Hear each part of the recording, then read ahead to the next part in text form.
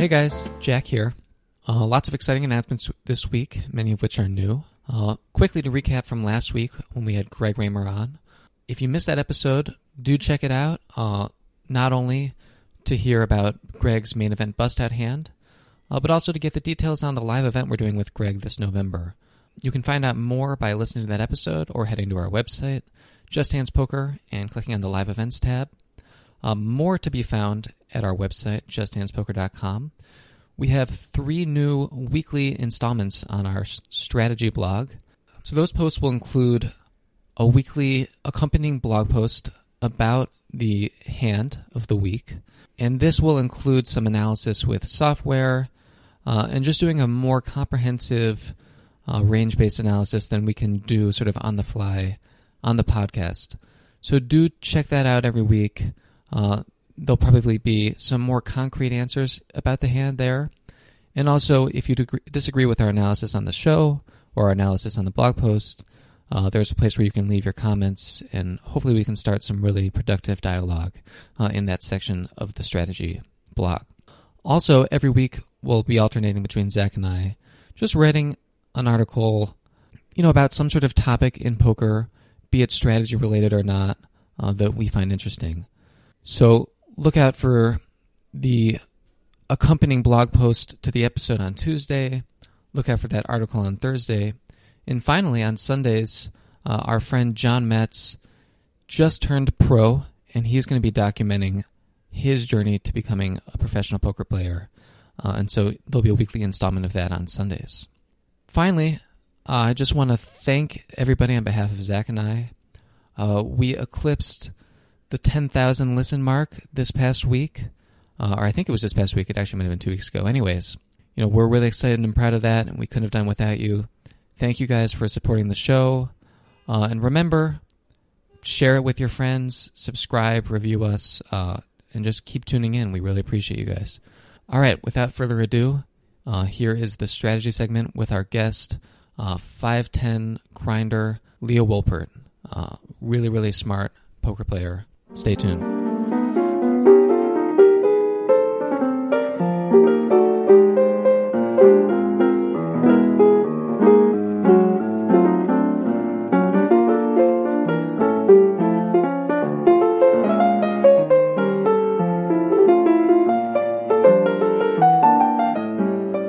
All right.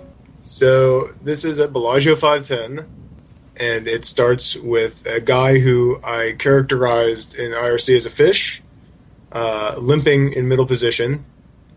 Mm-hmm. I make it 40 in the low jack with the ace-3 of spades. So is this, just to recap, this is a 9-handed 5-10 game at the Bellagio?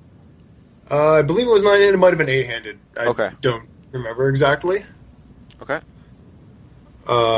And do you have the limper stack size?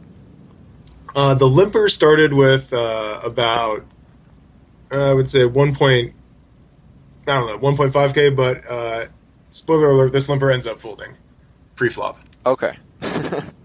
So more pertinent, my stack I think is about 5K, maybe 4.5. I've been running very good so far. And the other people in the hand are the button and the big blind. And the big blind has maybe, 2.5K to start. Maybe a little more. And the button has probably about 4K. I think I have them covered, but not by a whole lot. And the button and I are by far like the deepest stack players at the table. Okay. Mm-hmm. Yeah. Okay, so to recap, I make it 40 in the low jack with the ace-3 of spades. And this guy in the button who I haven't really seen him before. He seems like he's on the loose side and capable of some aggression. I think he's an amateur, but maybe not. I'm just not very familiar with him. Like I had said, he has hands I'd seen him play earlier. Earlier he had somehow gotten to the river with the 4-deuce offsuit on a 5, 6, 7, 8 something board and value bet the river pretty big and got called by kings. And Victory ripped the 4 deuce off the low end of the straight like he knew it was good and like he knew he was going to get paid off, and he was right. So this guy makes it 140 on the button. Okay, and this player is not a professional, right? He could be. I mean, I think he's been playing reasonably, but loose. And I mean, he did make that value bet that where other worse players might have missed and been content to just win a fairly sizable pot, with the bad end of the straight.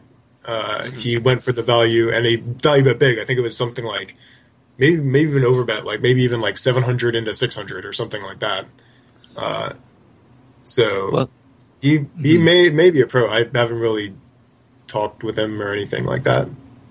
Yeah, I mean, that kind of play is plausibly very good or very bad. I mean, I don't know what exactly the situation was leading up to that overbet, but it could be a sign of some sort of high-level thinking if he, knows he's good there.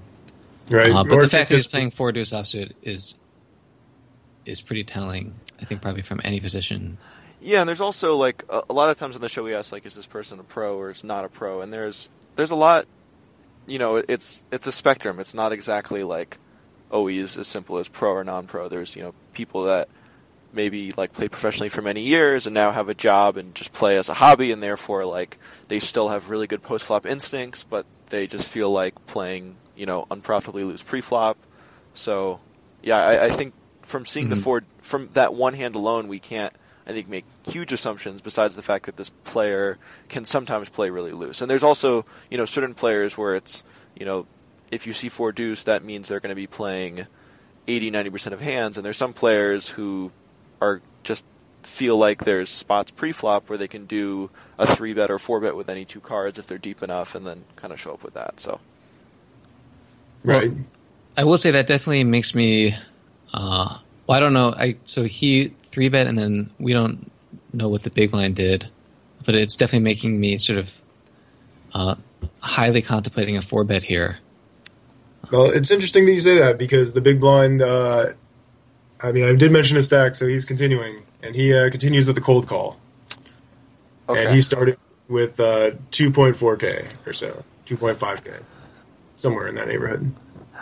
Yeah, so I think that, to me, that definitely makes me more likely to 4-bet because I feel like we have more dead money there. I feel like when someone is cold calling in this spot, again, I haven't played in the deep stack 10 games at the Bellagio, but in like the equivalent situation for lower stakes, when this kind of cold call this deep is going to represent primarily like pocket pairs and suited aces and hands people want to play pre-flop, and depending on the skill level of the player, maybe even kind of worse suited connectors or suited 1 gappers. So whatever the hand is, it's likely a hand that's not going to be able to call a 4-bet, and if we've established that the button's range is pretty wide, I think this is kind of a slam dunk 4-bet. Yeah. Well, I mean, I think it's I still like it as a spot for 4-betting. What I'll say is, I think given stack depths, so if we're gonna make it 500 here, I'm trying to think. This player is probably going to be. We're probably going to bring along a lot of the big blind's range to the flop, just so that that player can set mine. But considering how sort of face up I think that player's range is, I think it's not something it's probably a good thing when he calls with that range of 7s through 10s, maybe jacks. Or worse pairs, because when they're just set mining, if they understand that, they probably should be calling with deuces. But I mean, reverse implied odds situations can come up with those lower pairs more often, but it's probably if he's thinking of it as a straight set mine, then yeah, he probably would call. We could Well, also we could okay. we could 4-bet to a larger sizing to give those pairs a bad price. Also, Yeah, Leah. Sorry, we've been kind of going back and forth. What are you thinking? Oh, well, I did think about 4-betting this. Ultimately, I did decide to call, and the reason is that I felt like the big blind was kind of... I disagree with where you ranged the big blind at, Zach. In game, I thought that his range would be a lot tighter and more weighted not toward premiums like aces or kings, but toward stuff like queens through tens, ace queen, or maybe even ace king or ace jack suited, stuff like that or pocket pairs, stuff like that where he feels like it's kind of like a compromise call. He doesn't want to play for stacks right now, but he also does not want to fold what seems like an unfoldable hand. Receptive this guy was in the big blind. To me, in my IRC notes, I had him as kind of passive and straightforward. And another thing about him is I might be confusing with a different guy, but I feel like he was talking with a buddy or a girlfriend or somebody a lot of the time while he was playing. And I feel like those kinds of people who are having extended conversation with company at the table who aren't playing are more likely to play tighter. Yeah. And not go for thin spots. Somebody who's having a conversation with their buddy isn't going to look down at 10-8 suited, and it's been 3-bet in front of them and they're out of position and say, "Oh, this is the time to go for it." They're going to be, "Well, I'm going to fold this," and then go back to talking with my buddy. Yeah, I think it just depends on the assumption of what they're doing with their worst pocket pairs. I think if we think they're calling the vast majority of their worst pocket pairs, I think that's when it kind of becomes the slam dunk 4-bet. And then the other thing we didn't discuss is if we think the button is going to 5-bet bluff and have a somewhat balanced 5-bet bluffing range. Because if that's the case, then I also think it makes a call much better. But the kind of assumptions I was basing it off is that this player probably has way too wide and an unbalanced 3-bet range on the button where he's definitely weighted towards bluffs. I think if we were to make it something like 550 to 600, that player is going to be very inclined to fold those hands. And I think a good percent of the time we would be able to take it down. But if you think the button's going to get really sticky, or if the big blind is never going to fold even for another 400 or 500, then yeah, I think it leans itself towards a call. I think this is also my concern at the time. I'm sorry to talk over you, but my concern at the time was possibly that I could get 5-bet bluffed by the button. I wasn't all that concerned in the moment about him just flatting a 4-bet because ace 3 suited, even out of position, I'm with this while rapidly decreasing stack to pot ratio. I'm not going to feel that bad about playing it. I would feel pretty bad if, say, it goes, I 4-bet and the button calls, and now the big blind stuffs it in. And I'm just like, oh god, why did I put in 42 bigs to fold? Yeah. I also felt like closing the action. If I see a flop, I'm like, I am giving myself the opportunity to cooler somebody, whereas I foreclose that opportunity when I have to 4-bet fold. Yeah. No, I think a call is really, really reasonable. Definitely potentially best. It's definitely helpful considering how deep you are with both players, but especially with the button. And yeah, with this particular hand, I agree that giving yourself the opportunity to cooler someone is, going to weigh pretty heavily towards a call. Yep. Okay. So, going to the flop? So we see a flop. There's, I guess, 425 in the pot, I want to say. Oh, no, there's 435 because of the limper's dead 10. So 435 in the pot. The flop is Ace Jack 3 with the Ace and 3 of Hearts and the Jack of Spades. Yeah, nice flop. Decent flop.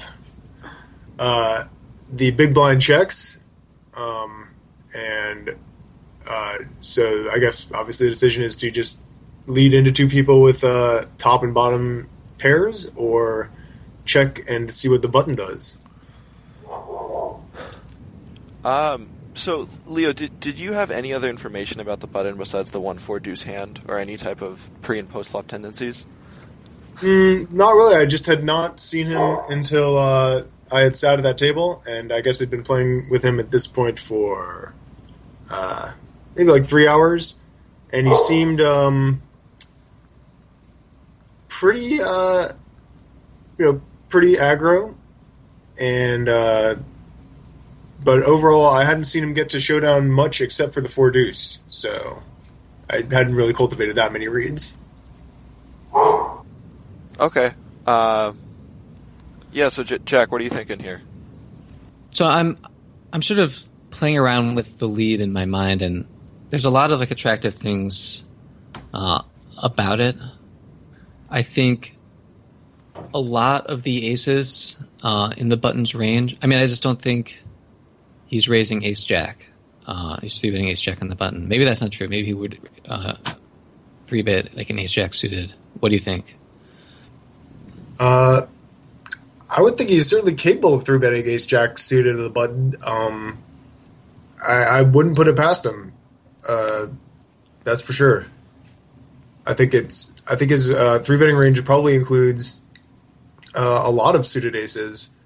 It's just kind of tough to have those now when I know where 2 of them are. I think this to me seems like a pretty clear spot to check raise, because I think despite the removal effects of you having an ace and there being an ace on the board, I think most of his 3-bet bluffing candidates are going to have an ace, and the ones that don't, I think, are going to be very inclined to c-bet bluff this board, which is presumably very good for the pre-flop 3-better. And I think then we also have the added benefit of being able to see what the big blind does after that bet. I think there's definitely a chance we're missing some value from maybe the big blind or the button who has a hand like kings or queens and would be willing to call 1 bet. But I think going for max value against an ace on the button and potentially the other draws that are present, as well as getting some extra dead money that if you lead they just kind of comfortably fold, weights this towards a check raise. I think that might be right, but the issue is I think a lot you might be missing a lot of value, because I think probably a lot of the button's 3-bet bluffing range are suited aces. And even though those are less likely, a lot of those are probably checking back on this flop, and they may have called a bet. And if we're arranging the big blind with a lot of ace king, ace queen in this spot, then I think we're potentially also missing another bet on this flop from that player when it checks through. And I think it could check through a good amount. But I mean, if you think that this player has a ton of non-ace bluffs that are going to fire at this flop, then yeah, a check raise seems best. I also think that they're going to, a player who knows how to thinly overbet the bottom end of a straight, I think is going to likely bet this flop with their, not so good aces. I also think that's probably the correct play because of how many draws are out there on the board, and how most, if not all, of like the likely draws are in the big blind and low jack's range from this person's perspective. Leo, what were you thinking about when you decided whether the checker to lead?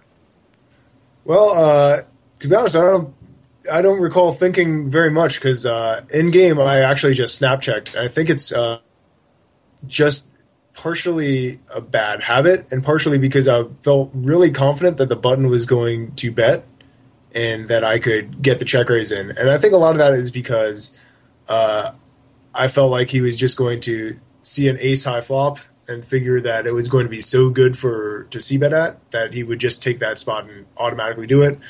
There are a lot of gut shots that he might continue that he would probably consider just c-betting now. King queen, queen 10, etc. That there are flush draws that he would certainly consider c-betting. And I also get to see what the big blind does afterwards, after a c-bet. And those were just my instinctual things. But in retrospect, I probably should have thought about it a little more, because leading does have its benefits. For instance, you're guaranteed not to miss value against ace-king and ace-queen, or ace-10. And, I mean, that's probably the biggest benefit in my mind.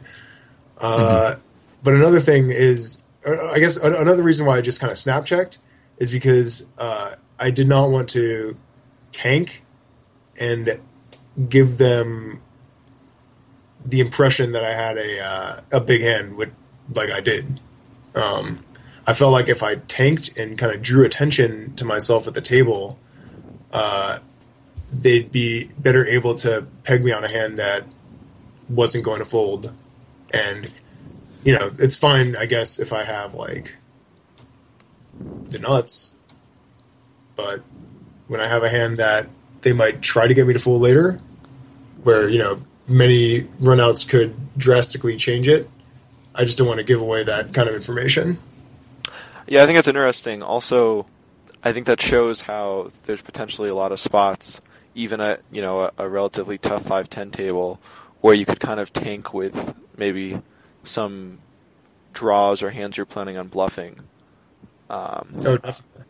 I definitely don't make a habit out of doing that type of stuff, but I think I've probably done that a few times before, mainly with not just like a random kind of bluffing hand, but like a clear kind of draw semi-bluffing hand where I really want to maximize fold equity. And, you can't make a habit of doing that every time, but, that could be something interesting to try in the future when you're in the spot with the, king-queen or the king-10 of hearts.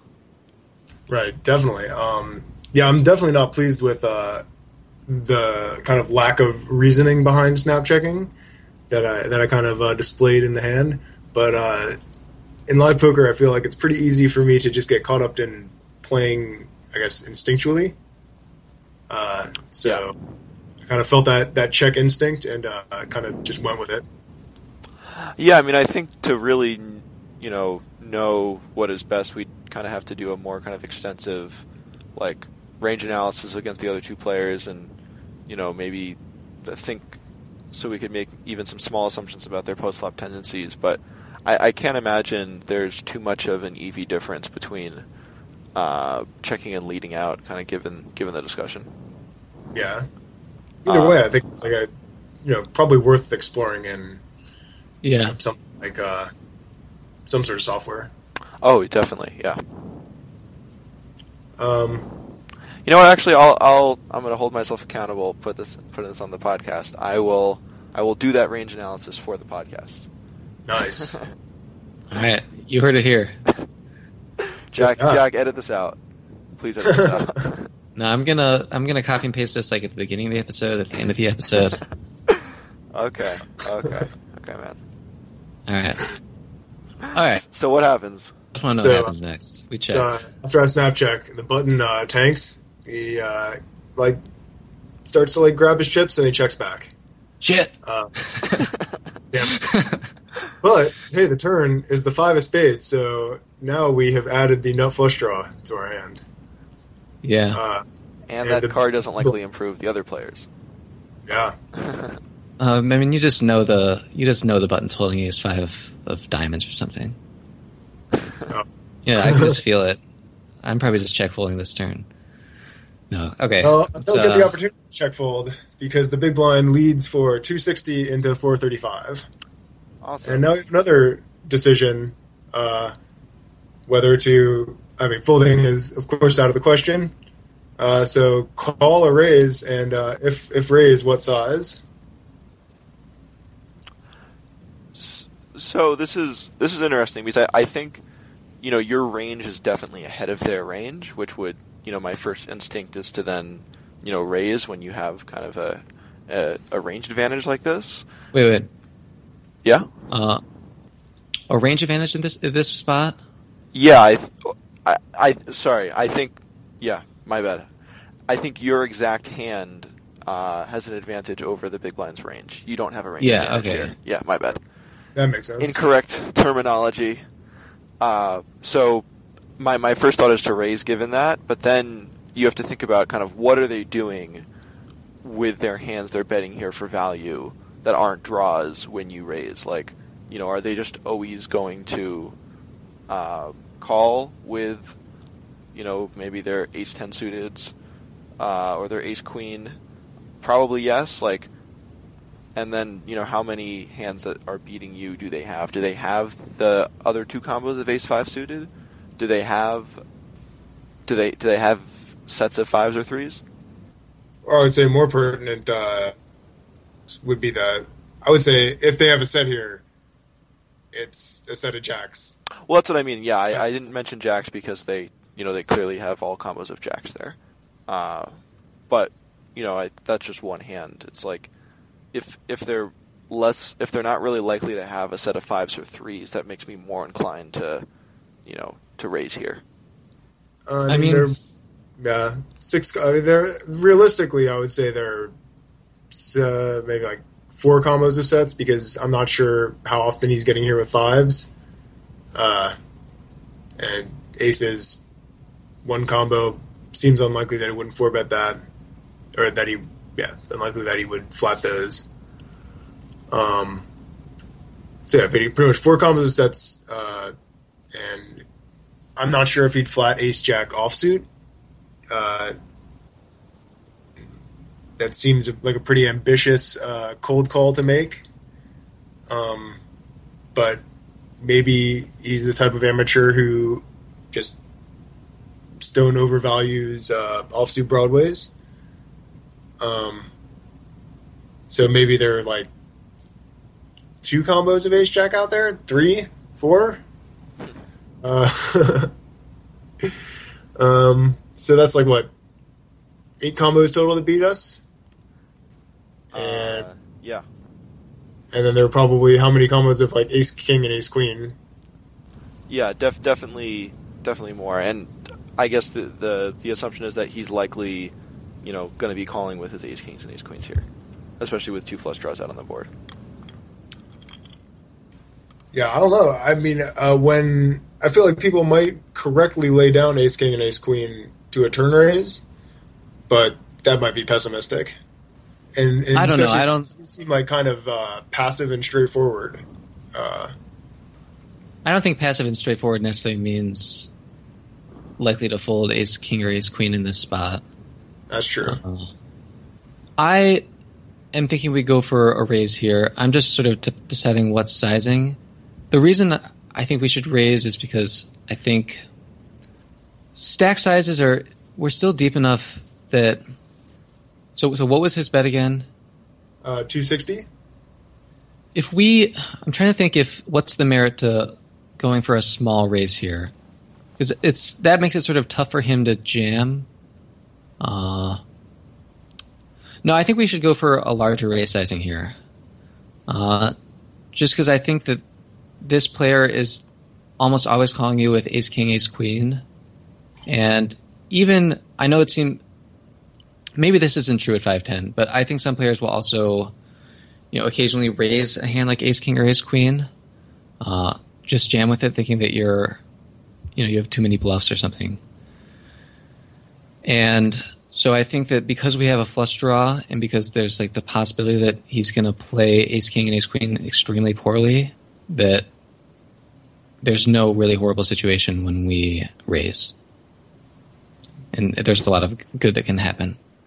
Yeah, I also think we didn't discuss, what draws he could be leading out with here. And if this is a player, like, you said he's more passive and straightforward, but if this player especially has, like, a combo draw, I'm guessing they're probably more likely to bet out on this turn card after a check through on the flop than a check. Oh, yeah, definitely.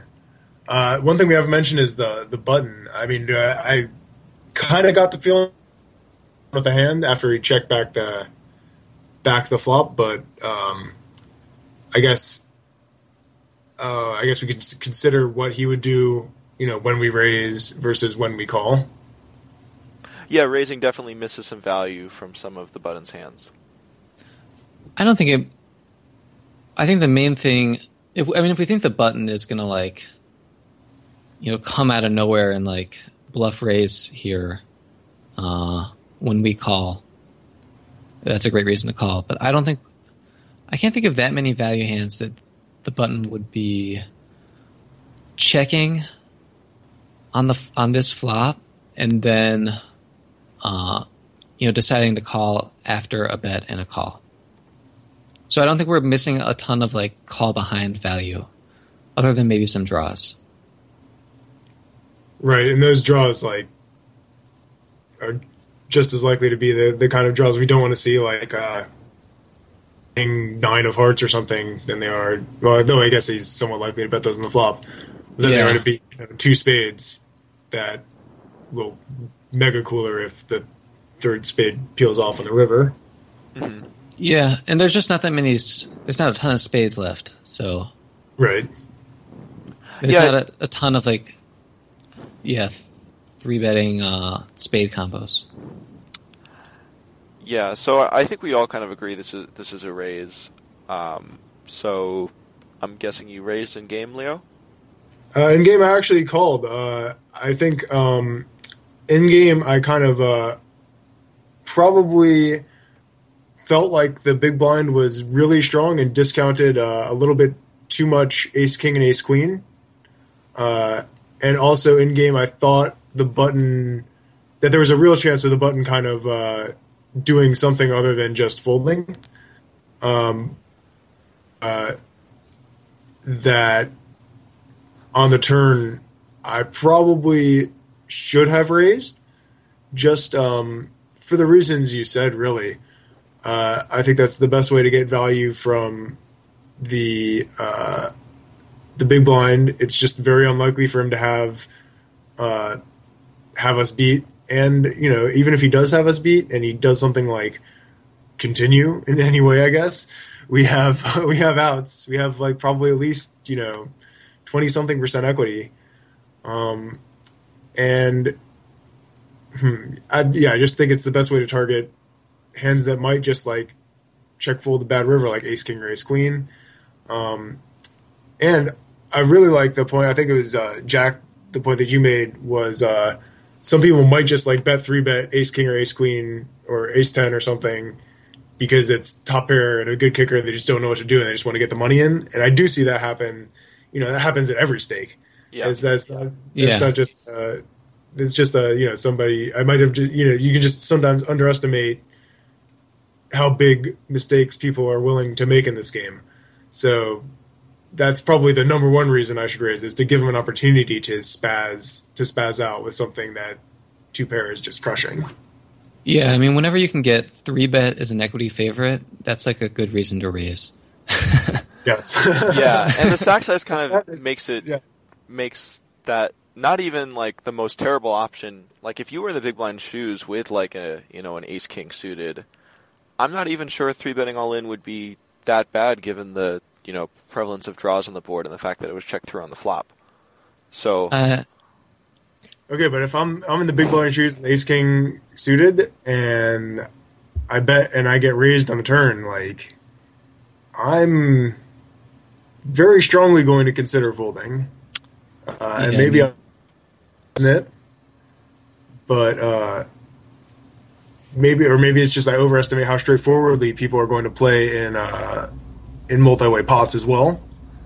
But I would very, very strongly consider just folding, and that could just be a spot where I'm coming on this podcast and putting a target on my forehead that says "exploit me." But no. Yeah. It depends against the type of player, though. I think against a passive, straightforward player, it's a pretty easy and standard fold. I think against a professional who's going to be more balanced there, if someone bets half pot into you on that board, and you have, let's say, the nut flush draw with just an ace, four spades or the nut heart draw. There's a lot of good draws that you can have here that you didn't lead on the flop, which is somewhat standard for those hands to do. And when you get let out here for half pot, I think a raise could be. We're kind of getting down on a tangent here, but the point I was just trying to make is that, like, from this guy's perspective against someone who seems like a comfortable, good professional with stack sizes as such, I don't think it would be a huge mistake to get ace king all in here. But maybe I'm wrong. Yeah, I think the problem with that is just the presence of, like, all the threes, all the fives, all the jacks, a ton of ace three and ace five, and probably maybe even some ace jack in the range, in Leo's range here. Mm-hmm. Yeah. I do feel like when it does come to value raising on the turn, ace three would be toward the bottom of that range for just that exact point that I do have all the sets except aces here probably. And I certainly I certainly would get here with ace jack this way. If I'm checking ace three, I'm probably checking ace jack. Mm-hmm. I would, most of the other hands I would consider raising on this turn I would think of as bluffs. Yeah, but you're also adding like 20% equity with the spades. So True. I mean, this hand is certainly, against the specific range that we're worried about here, we're almost doing better with this hand than with, like, a set of threes. Because, like, the main hand we're worried about is jacks. But, yeah, I mean, I think it all kind of goes back to, like, how you're arranging this player pre-flop.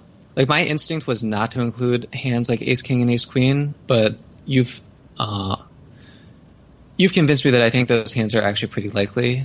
Yeah. Also, if fives and threes are very likely, which I don't think is super likely, given the display description, then I think it makes raising here worse, of course. But given our assumptions, which I think are pretty sound, yeah, we can sort of go ahead feeling pretty good about this raise. Or, sorry, you called. But yeah.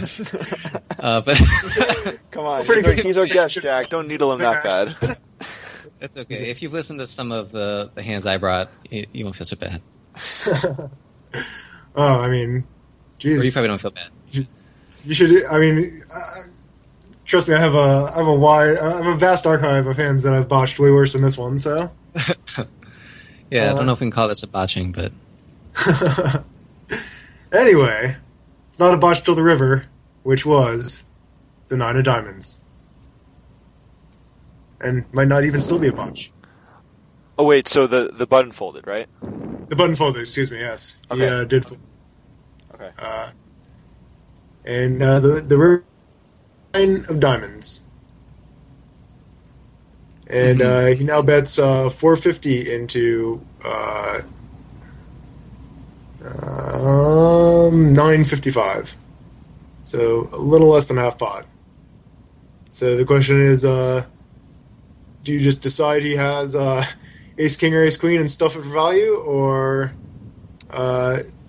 decide that he has jacks and fold, or decide that he has some combination of those and call? Definitely not the second one. Okay, yeah. All right, I did do the second one. Yeah. Spoiler: I did not do the second one. With stack size, it's a little bit awkward. So what did the player bet again? He bets 450, and he had probably about I want to say 2K behind. Oh, after then never mind. I think we could pretty comfortably raise fold here to like a smaller sizing. Like between 1,000 and 1,200. So kind of for all the same reasons before about how we're ranging this player, I think it's kind of a clear raise for value. I think the merit of that goes down if we think that on the river this player is less likely to call the ace king or ace queen, or is maybe more likely because all the draws bricked out, which would be my assumption given what you've said about this player. But if that's not the case, then I could see an argument for calling if we think that, he's folding the worst hands that we're value targeting. But I think, based on your descriptions, this player is not going to ever 3-bet jam with a hand that's worse than ours, and that they're very likely to call with kind of all the ace-kings and ace-queens in their range, given that all the draws bricked out, and we played our hand passively. Yeah. I think that's pretty reasonable. I'm sort of leaning to a call. Here's part of it. So I think jacks are pretty much always playing exactly this way. We could maybe talk about the river sizing. It's sort of small, but it doesn't seem like too out of line with like what I'm used to from sort of passive players. So I think jacks makes a lot of sense. I think ace-king, ace-queen. Ace-king is sometimes getting 3-bet pre-flop, although I think we all agree that there's ace-king and ace-queen in the player's range. But I think some of that is probably choosing the bluff catch here on the river and just check call. So I think because of that, I think the range is a little bit more weighted towards jacks than it had been on previous streets. And also potentially ace-jack, but we can sort of leave that aside for now. I mean, I still think a raise fold is reasonable, but I'm sort of shifting towards a call just because I think, because of what I said. Yeah, it's definitely close. And I think one thing in game that Zach mentioned that I didn't really even think of was raising small and then folding. That's probably a big leak that I'm missing out on small value raises like that. And maybe it's just like fear of getting ripped on and having to fold, getting like 4-1 or whatever. Or just the fear that, after I do make that fold, getting shown, the deuce of hearts or something like silly. Though I guess if he showed me the deuce of hearts, I guess he could have 4 deuce. But that I just didn't even really consider it. And I mean, thanks for having discover my leaks. Mm-hmm. But, well, I mean, that's actually something... sorry. Go ahead. If I can quickly interject, that's actually something we didn't even talk about. Like, if this player has bluffs, that's definitely a reason to call. Because, one, we're never getting more value from those bluffs. And if there's a risk of getting blown off our hand from a small value raise, getting bluffed. And I think part of the reason Zach advocated for that is because he thinks, and I pretty much agree with him, that it's really unlikely we're going to get bluffed in this spot. But if we ever are, that definitely makes raising small for value much worse. 100% agree. I do think this guy is straightforward, which is why, I mean, given my read of him just being like more straightforward, that I think makes me feel like he's never going to run a 6 suicide bluff on me. Mm-hmm. Yeah, I agree. So wait, what did you end up doing? I did end up calling, mostly because, I mean, even though there are, I guess, like 16 combos of ace king and ace queen, I thought that sometimes he would choose to bluff catch those on the river instead of barreling again, because when all the draws miss, he can just be like, well, he's going to bluff me now, and I don't want to have to bet call, so I can check call with those hands. I guess trying to get inside his mind there. I mean, I know sometimes I also think that way in terms of getting to the river with one of those kind of one pair hands that on a board where all the draws missed, where I feel like I'm just going to fold out all those missed draws if I bet, or give myself an opportunity to get bluffed off. Whereas if I just check call, I'm I'm going to win if it gets a showdown, or I'm going to win if it gets a showdown and he puts money in, or I guess sometimes lose the least to a value bet. So I feel like sometimes those ace kings and ace queens do get checked to me. Another thing is that in the moment I was really kind of just convinced that if he had just an ace, he would find a fold to whatever I raised it to. and would only call if he had, and maybe not only call, but call the vast majority of the time I do get called. I felt he would be calling me with Ace Jack or Jack Jack. So I did just call. Okay. Should we let the listeners know the results? Sure. I was trying to build up the suspense. Just kidding.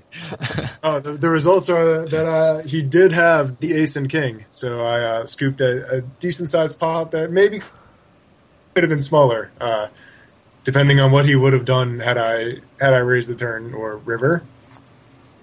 Yeah, I mean, it's based on the way you were talking about the hand. I figured like the two most likely candidates here were ace king and jacks in terms of what this player had. And yeah, if this player is going to play ace king this way and lead out on the river when all the draws bricked, I also think kind of retrospectively we could then, after knowing that, make the assumption that they would have also been more likely to call a small raise on the turn of the river. Definitely. And yeah, that's pretty much my thoughts exactly. Mm-hmm. Cool. Well, yeah, Leo, thank you for bringing this awesome hand on the podcast.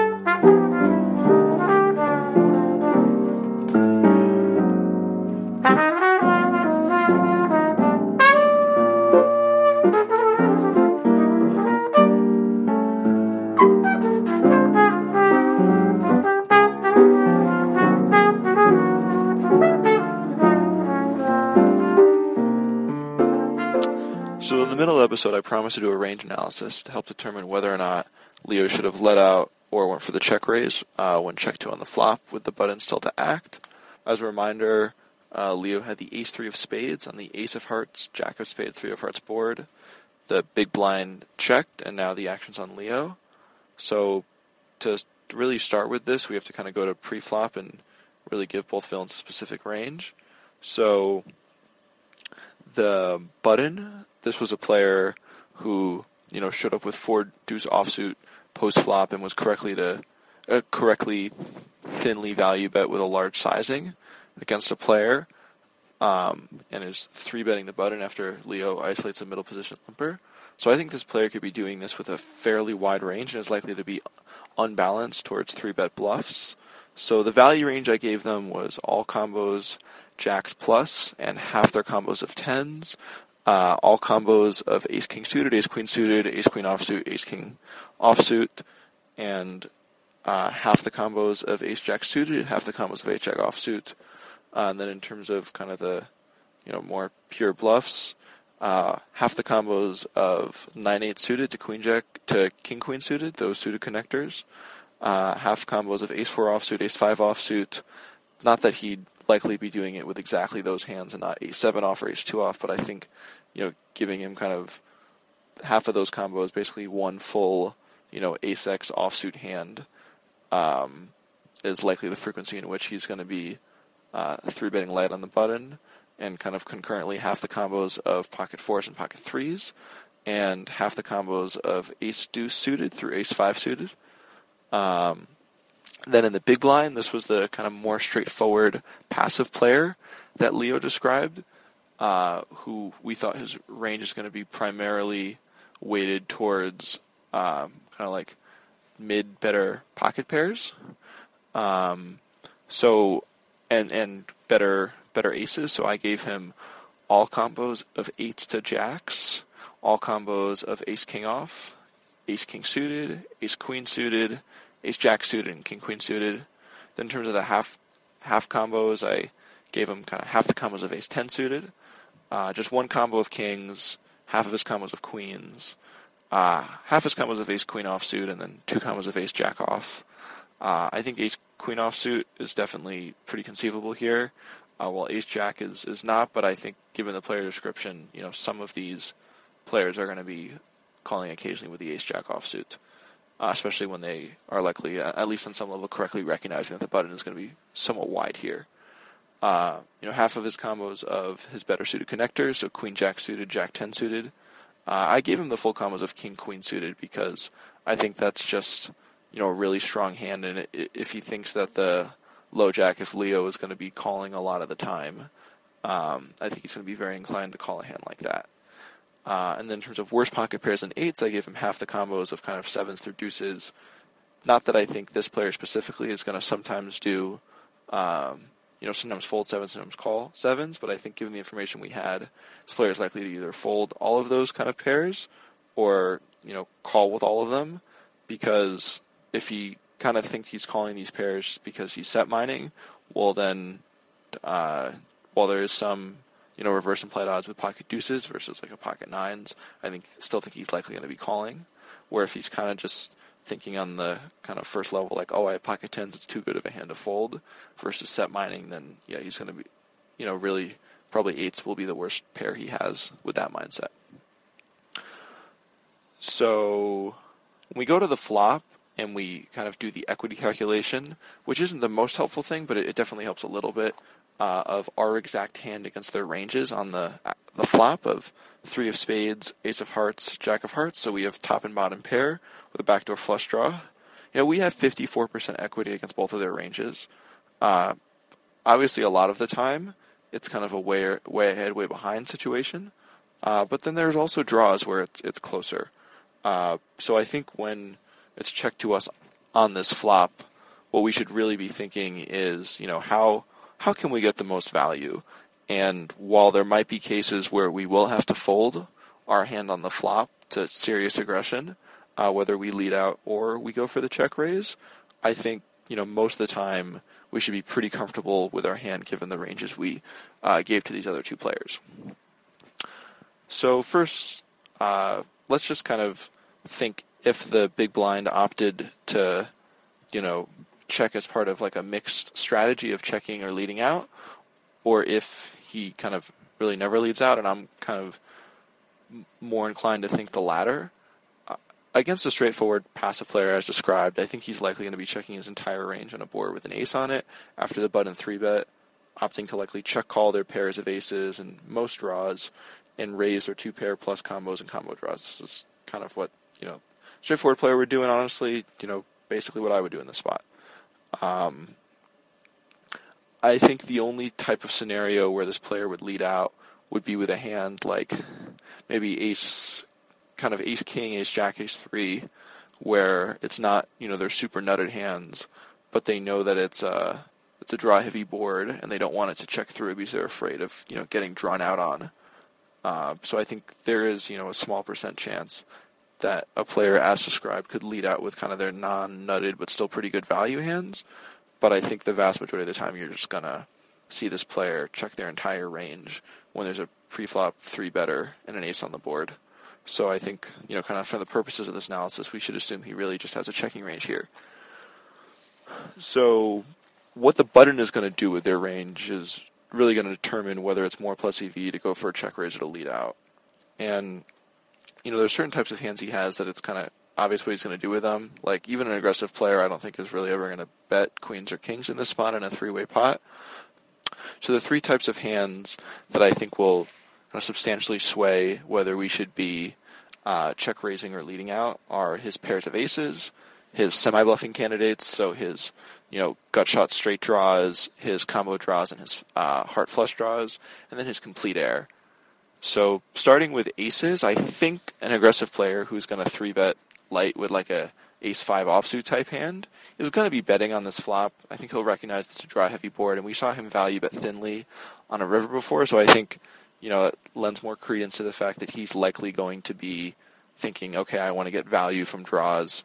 I 3-bet my kind of garbage ace, and now I want to get value from the worst hands and, from my image. So I think he's the vast majority of the time going to be betting even his, ace deuce, ace 4 hands.